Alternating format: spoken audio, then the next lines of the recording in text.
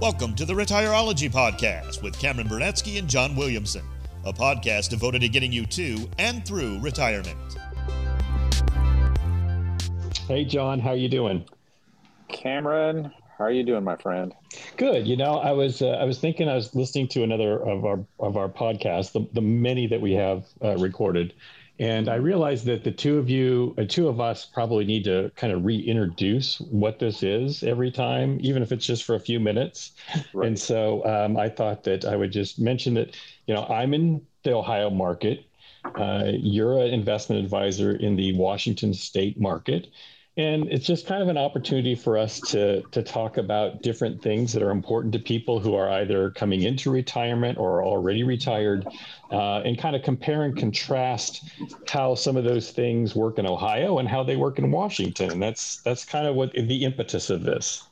Well, and you know, we've been doing this for decades now, and so we're just want to be a resource for folks out there that might be diving into it. I've worked with so many retirees, and you have too, and it can be really stressful. I mean, I know people years before they even retire, they start getting stressed out. Well, what am I going to do? And how am I going to get paid? And am I going to have enough money? And what about elder care? And what about this and that? And so, you know, since we've been doing this combined for, I don't know, 50 some years, probably, Cameron? Maybe even 60. I don't know if it's quite. 30th year now. Yes, I don't know if it's quite that bad. You know, we can, just pass that along, and, you know, we just want to be a resource and a help for people. Yeah. And we've known each other for a long time. So we've known each other for not all of those 50 years, but it's not too far from that. Right. Yeah. So, you know, our history goes back, and, you know, I was thinking just even last night how, you know, hopefully we can be a resource, because think about, Cameron, when we got in the business, what our business looked like and what the financial markets look like and all these topics that we're talking about. I mean, everything was so different. And that's part of the fun part. That's also part of the challenging part is, you know, markets, tax law, it's always changing. And what we're facing today, we didn't face 30 years ago. And, you know, what may happen 5-10 years from now, who knows? But that's why, whether, you know, the people listening choose to use us or a local financial advisor to them, I think it's really important to have somebody on your team that can give you the guidance continually, because again, things are always changing. So yeah, I mean, that's kind of the point of this. We just want to put it out there and help people on their journey through retirement, through retirement. Yeah, it takes a team, right? It takes a village to get you there. And, you know, an advisor is important, a tax accountant is important, but obviously a trusted attorney is a valued aspect to this process. And so we have a guest today who is Rachel Hauk. She is a good friend of mine. I've known her for several years. And there's certain different aspects of attorneys, right? There's different types of specialties. And Rachel, I just want to say welcome first. Welcome to the call with John and I. Thanks for having me, guys. I appreciate it. You bet. And you can correct me if I'm wrong, Rachel, but in the state of Ohio, my understanding is there's about 60,000 attorneys, which is a crazy number in my world. But there's 60,000 attorneys. Of those 60,000, only about 200 or so are actually certified elder care attorneys. And Rachel, you are one of them. And maybe you could just kind of talk to us briefly about what elder care certification means. Yeah, so a certified elder law attorney is an attorney who holds that distinction through the National Elder Law Foundation. We have to focus the majority of our practice on what we consider elder law and special needs planning. We also have to focus pretty much all of our continuing education requirements on elder law and special needs planning. So, you know, we're constantly educating ourselves, staying up on the current laws for that type of planning. And we have to take a test. It's a full day test over about 10 different topics. And that includes Social Security, Medicare, Medicaid, veterans benefits, different types of special needs trusts, as well as estate planning, irrevocable trust, revocable trust, and some probate topics. So it's pretty comprehensive. It's a pretty rigorous test. It's a national test, and then there is also in Ohio, we have an Ohio part of the test. So because each state, while most of the states outside of California follow the same federal rules, what Medicaid is, it's a federal program run by the states. So each state is allowed to enact its own little nuances. It can change the rules. They cannot make the rules more restrictive than the federal rules, but they can put their own little nuances on it. So that being said, I'm only licensed in the state of Ohio. While I'm a certified elder law attorney, which is a national recognition, I'm only speaking, and I'll disclose, based on Ohio law. So it's important to make sure you reach out to a certified elder law attorney in your state if you're not in Ohio with regards to anything I might be talking about today. Yeah, I imagine if someone's in Washington State, John, you've got some options for them to too. So we just want this as an information type podcast right now for people to get some ideas of where they can go next and what questions they should ask. Now, Rachel, in your practice, you have a partner. His name is Mike Menninger, and we'll probably have him on at some point. Mike tends to do a lot of the pre-planning, so trust work, wills, trusts, irrevocable trusts, revocable trusts. You tend to specialize on crisis care. And basically what that comes down to, and correct me if I'm wrong, but if you or your loved one finds yourself in a situation where you're going into a nursing home or going into a nursing home soon, and you haven't done as much pre-planning as you should have done, at least in the state of Ohio, you still have a fair amount of options to protect your assets. And maybe you can kind of talk to some of that for someone who might be in that situation. Yeah, and that's right. So Mike, my partner, we both are estate planners. He focuses on, like you said, the pre-planning, tax planning, business formation, and then I do the crisis planning. I also do estate planning and some of that pre-planning. But mostly what I'm spending my time on is helping families in a situation where, mom falls, breaks her hip. They weren't expecting, she was perfectly fine before, and she ends up going into a facility, right? Can't come home. And so the average cost of care here in the state of Ohio, when we're looking at a nursing home, is about $10,000. And so that becomes a major shock to families. And even somebody who has a home and, $200,000-$300,000, you can see how quickly they could lose their money, spend all their money at $10,000 to $15,000 a month. And then it becomes more complicated when we have a spouse who's home because, we don't want to spend all the money and the spouse become impoverished, right? So let me ask you that real quick, because you and I just had the situation, right? Exactly what you said. Lady fell. She ended up going into the hospital. She is not coming home, and her husband is going to stay home. So at least in the state of Ohio, if that person is going to want to get on Medicaid and get some help with that $10,000 to $15,000 potential dollars a month that they're going to have to spend, how much is that spouse that's staying at home and still has to live? What are they allowed to keep and use? Yeah, that's a good question. So when we're talking eligibility purposes for Medicaid, there's 3 eligibility requirements, okay? So there's an income eligibility, and people will get kind of bogged down in that because Medicaid does have an income requirement where if you make more than that, technically you're not eligible for Medicaid today. And that's a federal number. It's $2,851 a month gross income for the applicant only. So if we have a married couple, it's not both of their incomes combined. It's just the applicant. So, and let me and hold the thought, right? I want to get to the other points here.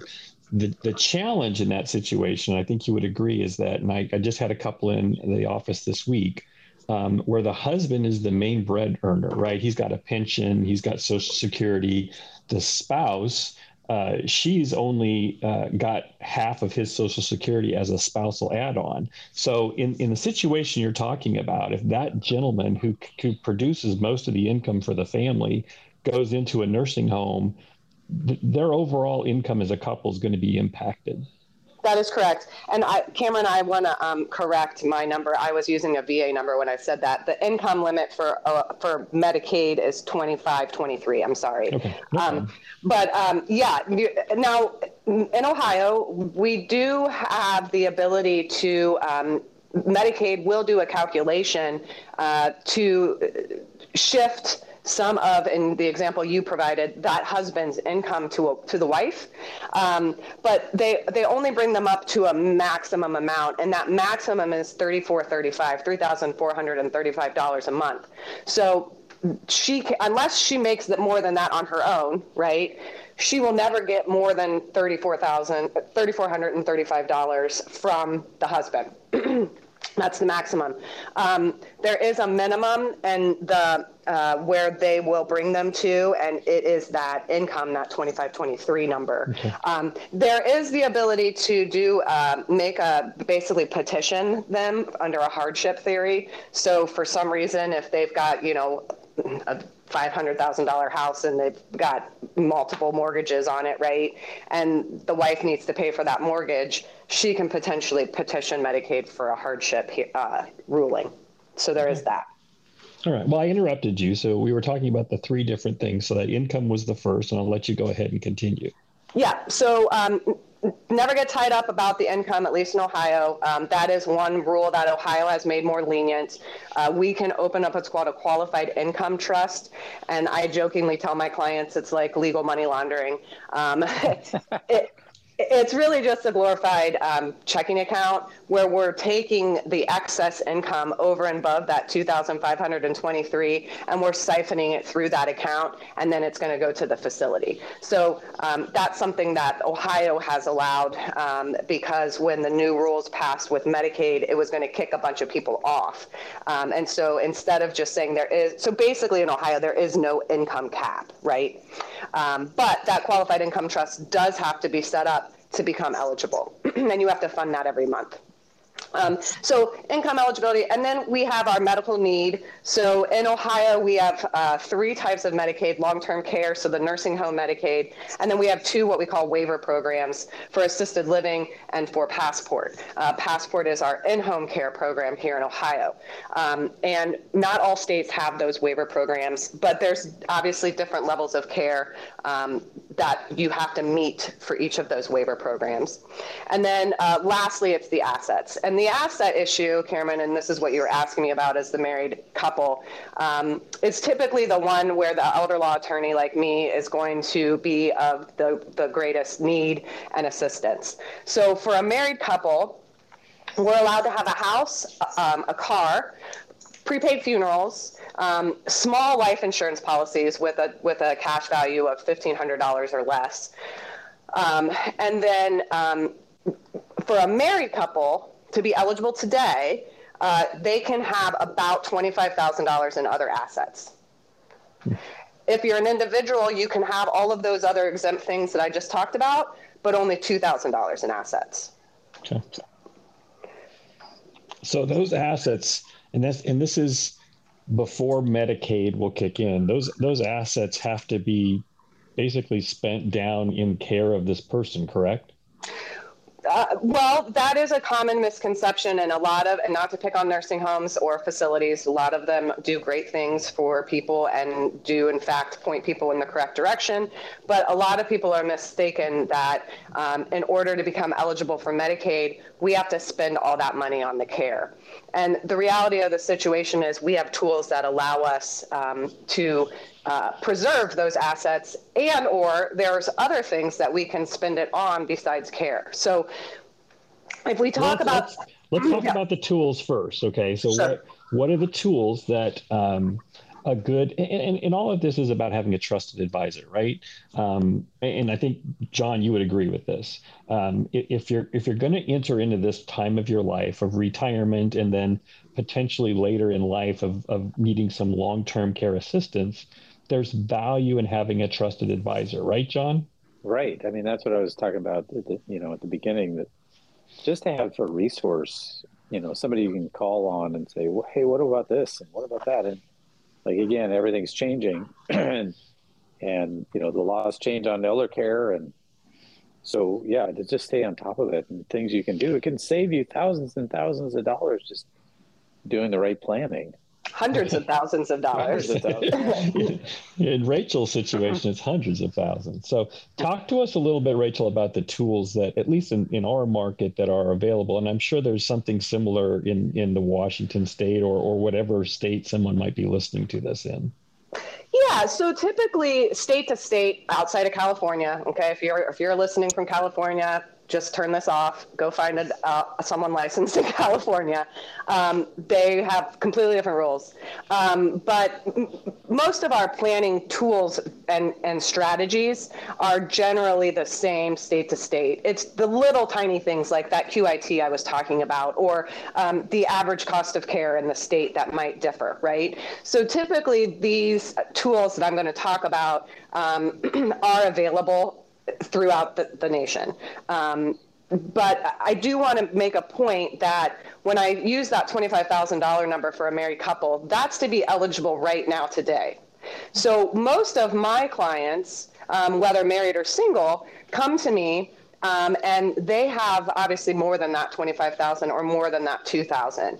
And so what I'm doing is helping families appropriately spend down, if you will, if necessary. And then I'm converting those assets into potentially exempt resources. So a married couple, if we have more than $25,000, Medicaid says the healthy spouse, we refer to them as the community spouse, and that's our jargon, legal jargon, if you will. They get to keep 1/2 of those assets, but no more than 138, well, it's technically $137,400. I just say 138, it's easier. So if somebody comes to me and they have a house and $300,000 in assets, the healthy spouse is going to be allowed to keep that $138,000. Those and the house. Those assets in excess of that $138,000 are now what we call countable resources for that ill spouse or the institutionalized spouse. So that's when I guide the family and say, okay, are there any exempt resources we can purchase? Prepaid funerals, right? Do we have an outstanding mortgage that we want to pay off that reduces like what you were talking about before, Cameron? With the income, that will basically make the spouse's income, that gives her a raise, right? If she doesn't have to pay a mortgage. Do we need a new car? Are there repairs on the home that need to be done that we've been putting off? Are there hearing aids that we've been waiting to buy and we just haven't done it? Do we need a wheelchair? All of these different types of legitimate spend down, we talk through that. If there is no need for that, or once we've completed that spend down, what I do with a married couple is I convert those excess resources into an annuity, because the healthy spouse gets to keep her income or his income, right? Correct. So what I do is I convert those assets into an income stream back to the healthy spouse. And we call that a Medicaid compliant annuity. And it's not an investment type annuity like you think of, like a typical annuity, right, that you guys might sell. It's really more of an insurance policy is what I tell my clients, right? We're putting this money into this annuity and we're going to be guaranteed that we're going to get it all back at a fixed amount each month over a specific term. So it's an immediate annuity. It is. Yes, it must be immediate. But just John, just to kind of bring you into the fold too on this, and that when John and I typically talk to a client about an annuity, and an annuity is a great tool to develop an income stream, right? That does a very good job. But even on an immediate annuity, we're usually looking at a pretty long payout. Sometimes we're looking for a payout over life. Sometimes we're looking at a 10-year certain payout. There's all kinds of different payout options. Rachel, on the annuity that you're talking about, from the standpoint that you can pay that income out. Let's say someone puts $100,000 into one of the annuities you're discussing. They can generate an income stream in a very short period of time to pay that out, correct? Yeah. So to be compliant, a Medicaid compliant annuity, it has to be a single premium immediate annuity. The term of the annuity cannot be longer than the annuitant's Social Security life expectancy. So if I have a 74-year-old whose life expectancy is 8 years, I cannot make that term a 12-year annuity. It has to be something less than 8, but it can be as short as potentially 2 months. I don't typically do that, but it can be as short as 2 months. There's no minimum term, only a limit on the maximum term. Yeah, and that's how it's structured differently than what we as investment advisors would typically look at in an annuity. And I just want to call that out because I didn't want someone to be confused and think that they're called the same thing, but they're not quite apples to apples. That's right. It's not an investment tool. It's a asset preservation tool. Correct. That's how I kind of distinguish it to my families. And so the purpose of that is that over that term, whatever that is, 3 years, let's say, that $150,000 that otherwise would have had to been spent to the nursing home is now converted to an income stream back to the healthy spouse. At the end of those 3 years, they now have all of their $250,000 back. And can proceed with their life, and their spouse, their ill spouse, has been receiving Medicaid that entire time. The only cost they've been out of pocket was his income. Correct. And as soon as those funds are converted into that annuity, that ill spouse is now eligible for Medicaid. And so you can do that, Rachel, without having to do it years before. You can do that. Ask that question again, John. You don't have to do it years, before anybody goes in a nursing home? Nope. In fact, because a lot of times, let's talk about that real quickly, because I think probably, Rachel, you're going to get to that on some of the additional tools, but typically there's a 5-year look back, and I think that's probably what John's talking about. So maybe you could address that, because it doesn't apply in this situation because it's the spouse, correct? Yeah, and we're not giving it away. So the 5-year look back is a federal rule, so it applies in Washington as well. And what it says is if a Medicaid applicant or their spouse, gives away an asset for less than fair market value, then Medicaid will penalize them and say, okay, if let's say they had $100,000 and they give it all away to their son, and they turn around and apply for Medicaid, and they have less than $2,000, so they're asset eligible. Medicaid will say, hey, great, you're approved, congratulations. However, you gave away that $100,000 that you could have otherwise used for your care. Therefore, while you're eligible, we aren't going to pay for your care for 18 months. And now somebody has to come up with $10,000 to $15,000 a month for those 18 months. So that's the look back, right? And each state has its own. In Ohio, what Ohio Medicaid claims is the average monthly cost of care is $6,905. So for every $6,905 a Medicaid applicant or their spouse gives away inside of 5 years of applying for Medicaid, that's 1 month they don't cover the care. But because these are spousal assets, you're not giving money to your spouse. You own them together. Correct. And so that's why we're not in that situation. Correct. So a lot of times, for example, that's how typically I save everything for a spouse. Okay.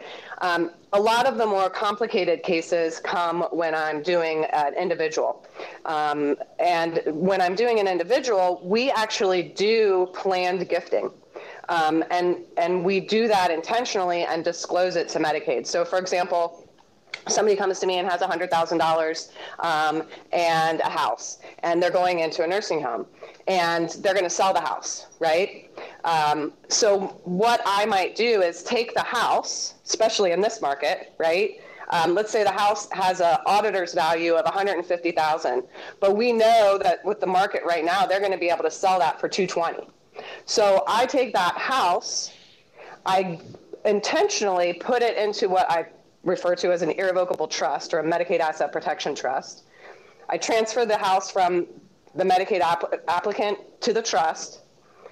I then take the $100,000 in cash, all right, and I can do one of two things. I can do an annuity, make it an income stream to the applicant, right? Or, because remember, their income goes to the facility each month, or I put it into a type of special needs trust. Here in Ohio, we call it a pooled trust, Pooled, pooled trust. And then I disclose that to Medicaid. And Medicaid says, hey, great, you're eligible, congratulations, but you gave away $150,000 into that irrevocable trust. And because you did that, we're not going to pay for your care for 18 months. But I already knew that. And so I put that $100,000 either in that annuity or I put it in the pooled trust. And so that I knew, I did the calculation that if they're paying $10,000 a month and they had $4,000 of income, I knew I needed an extra $6,000 for the next 18 months, right? So at the end of 18 months, my annuity is either paid out or my pooled trust is down to zero. Medicaid kicks in, starts paying that additional money over my income, and my house is now forever preserved for my legacy, and is also, more importantly, protected from what we call Medicaid estate recovery. Now, when we talk about the 5-year look back, let's talk about that a little bit in regards to an irrevocable trust, because if you were able to get ahead of this a little bit and put some money into irrevocable trust and didn't have control of it, the individual going into a nursing home did not have full control over it anymore, those assets would still be protected, right? What we've been talking about is last minute protection, but maybe address just shortly, because I'm sure Mike, when he talks, we'll go into this in more depth, but maybe talk to us just a little bit briefly about a little bit of pre-planning aspect. Yeah, so the look back, the 5 years, it goes both ways, right? So I intentionally disclose to Medicaid in a crisis case that I've done gifting inside of that 5-year period. And that's when I get that, what they call penalty period, or that period of restricted coverage. But I also have people come to me, let's say with a diagnosis of Alzheimer's or dementia, right? They just received this diagnosis. As of now, they're competent, they're fine, but there is a large chance that they may end up in a facility at some point and need long-term care. And maybe that facility will or won't take Medicaid, but at that point, if we can transfer all of their assets, or as many as they're comfortable doing, into that irrevocable trust, okay? It's a gift, we've given it away, we put it in that trust. After 5 years, if that individual ends up going into a facility and wants to go on Medicaid, all of those assets are now invisible. They're no longer countable. It's like they aren't theirs. And so we aren't doing any spend down. There's some tax benefits in that Medicaid Asset Protection Trust as well. But we do that a lot, when we're talking about pre-planning. And maybe somebody comes and there's no diagnosis, but they're concerned about those long-term care costs. And they say, well, why would I do that if I don't know that I'm going to need it? And my argument is, but you're going to have the option. If you don't do it, you have no option, and you're potentially going to lose all or half of your assets, right? Why not have the option? Right. Now, most of the time, do you set the kids up as the trustee or the professional trustees? What's your opinion? Yeah, I'm sorry. One of the downsides of this type of trust is that the trust maker, so mom and dad, the person putting the assets into the trust, cannot be the trustee. You cannot have control. You're giving up control. So they have to pick someone to be the trustee. Yes, I would say 99.9% of the time, mom and dad are picking one or more of their children to be trustees. Certainly, they can pick whoever they want. They can pick a trusted advisor, I'm the trustee of a special needs trust right now for an individual because it was just him and his mom passed away. So he needs somebody else to be trustee for that. I can tell you it's difficult to find fiduciary trustees if you don't have significant funds in that trust. Yeah, because it's expensive, right? I mean, no one's going to do it for free. Correct. That people, and I'm kind of doing this out of the goodness of my heart for this guy. There's not a lot in it, but yeah, they're going to charge a percentage and they want it to be worth their time. Let me ask you a couple of quick questions here as we're kind of coming to the end here in the near future. First and foremost, if you had a family that came to you on the first of the month, okay, and they were in a situation where they had a loved one that was going into a nursing home, how quickly could you, as long as they can get all their stuff together, how quickly can you make that person Medicare eligible, even if they have a lot of assets? Yeah, Medicaid, make sure we point out Medicaid. Sorry. Yeah, it's okay. It's an easy thing to do. So if somebody comes to me within the first week of the month and we're liquid, meaning we aren't tied up in life insurance or, annuities, IRAs, those types of things. I mean, if it's all liquid and so long as they're willing to jump in with me, I mean, we can do it in days, honestly. Yeah. I typically promise people within 30 days. If they come to me within the first couple weeks of the month and we're liquid, I can normally get it done by the last day of the month. And the benefit to that is with Medicaid, so long as you're eligible and applied by the last day of the month, it's typically retroactive to the first day of the month. So if somebody goes into a nursing home, August 2nd, we apply by August 31st, the application pens for 3 to 4 months. Once they're approved, it's going to go back to August 1st. So that whole time, all they're responsible to the facility for is their income. And if this family or this individual's already been in a nursing home for a couple of months and they've been writing $10,000 to $15,000 checks, they're probably somewhat motivated, right? You would hope so. Yes. You would hope so. It's not always the case, but you would hope so. Yeah. One other question I wanted to ask is that I know we talked about the house being available to the surviving spouse, but can you talk a little bit, at least in the state of Ohio, there are some situations where Medicaid can come back and put a lien against that house. And I'd like to just talk about that so that no one's surprised by that if it happens to them. Yeah, so it's important when we're talking, and again, this isn't in every state. Not all states have what we call a state recovery, but in Ohio we do, and Ohio is pretty aggressive about doing it after a Medicaid recipient dies. And it's also important to remember there's lots of different types of Medicaid. Not all of them have a payback requirement, okay? So with long-term care, age-blind, and disabled Medicaid, there is this payback requirement.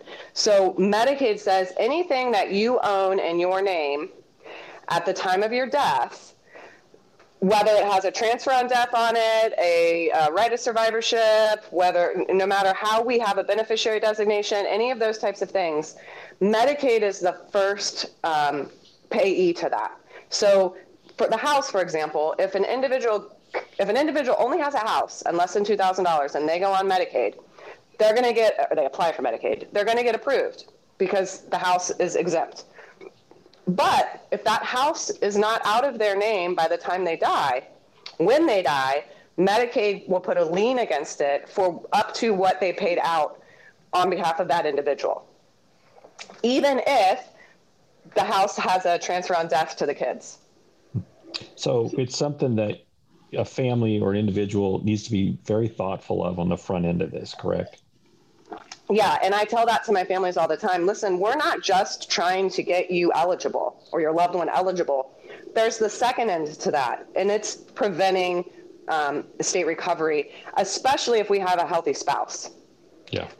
And so, or disabled children, or whatever that might be. So it's important that we focus on that too, and that's something that we do here as well. Not especially in married couple situations. Our first and primary focus is getting them eligible and approved for Medicaid to stop the bleeding, Cameron, like you talked about, the $10,000, $15,000 a month.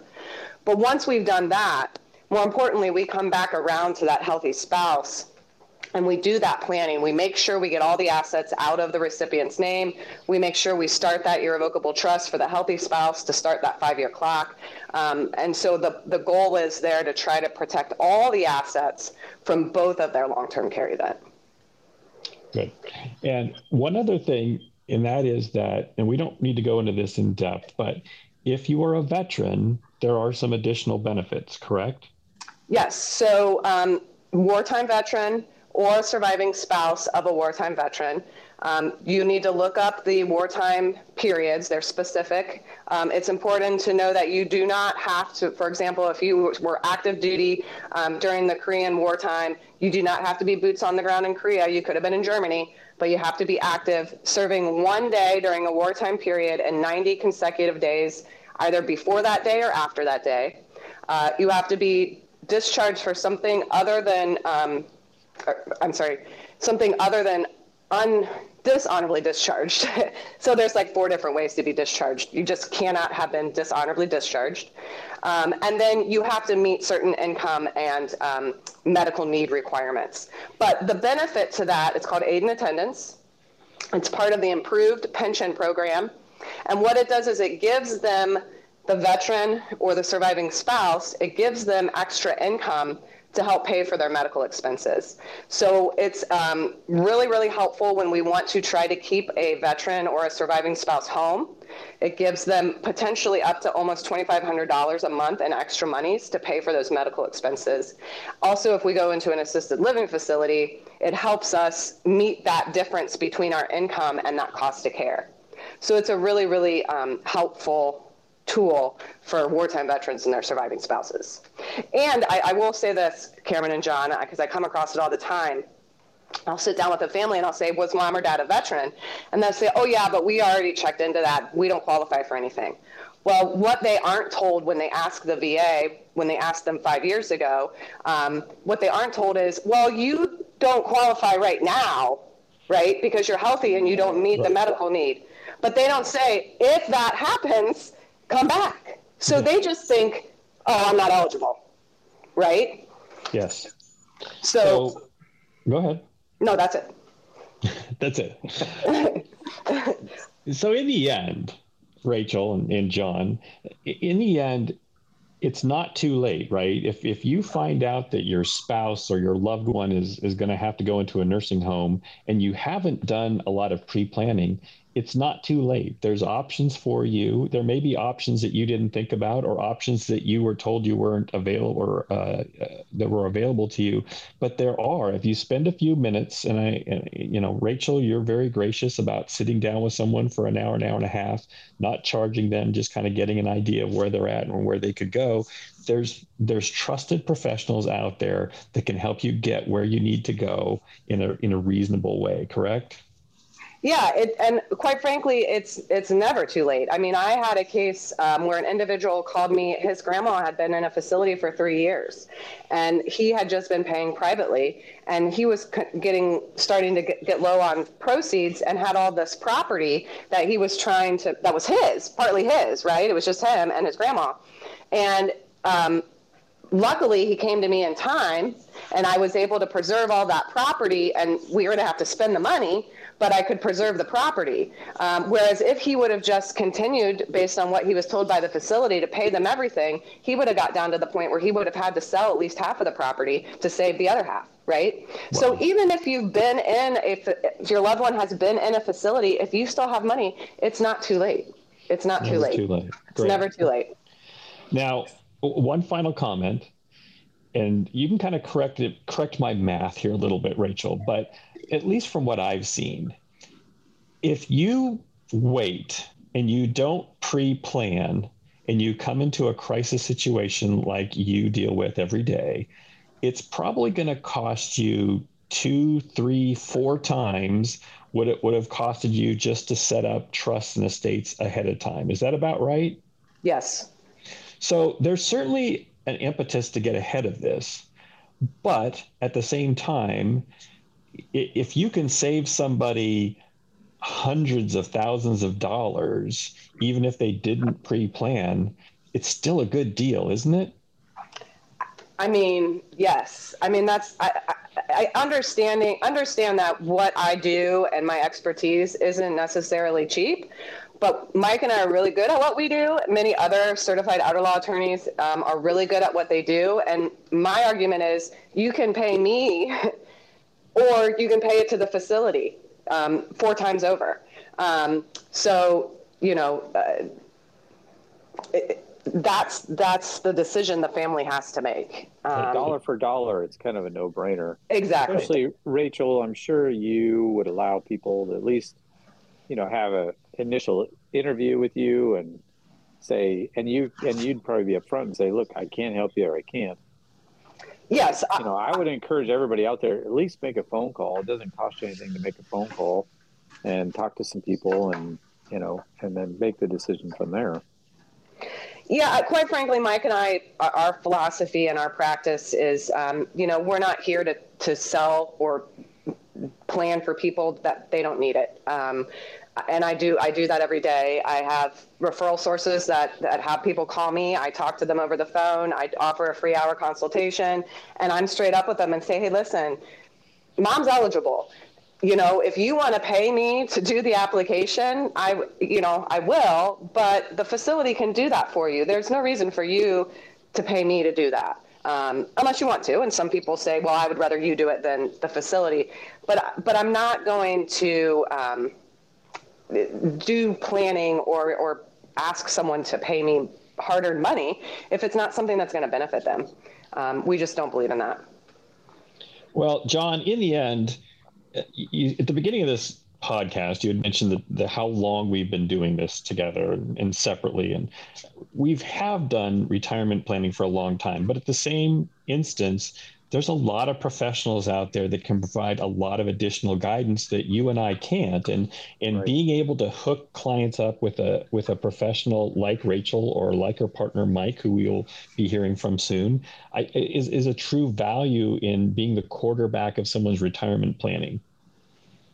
For sure. And, you know, I mean, that part of what I do, and you do too, Cameron, is people come to us maybe initially, but we can refer them out to people like Rachel or other people that, you know, accountants or whatever that they might need some help with. But, you know, at least having a conversation with somebody like Rachel and finding out if you're already eligible, great. You know, you don't need all to spend a bunch of money on, you know, trusts and so forth. But man, if you need Rachel's help to spend a few $1,000s to spend, you know, to save hundreds of thousands, it's when you look at it from the investment lens that Cameron, you and I tend to look at more, you know, if you can spend X and get a 3 to 4 times multiple, I mean, I'm always interested in that.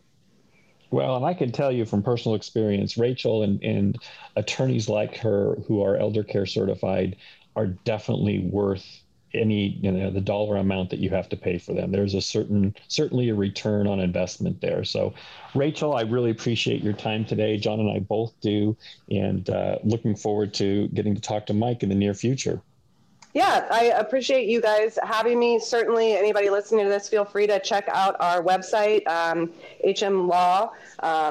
And Health Manager, feel free to reach out. Our emails are on there if you have any questions or concerns. And then, of course, also just a shout out to the National Outer Law Foundation. If you aren't in Ohio and you're trying to find a certified outer law attorney, if you go to NELF.org, there's a directory of all of us who are certified in the country. And so that's where I always tell people to start outside of the state of Ohio for help when we're talking about outer law assistance. So thanks again, guys. You bet. I'll put all that information in the notes. Thanks, John. Thanks for being with us.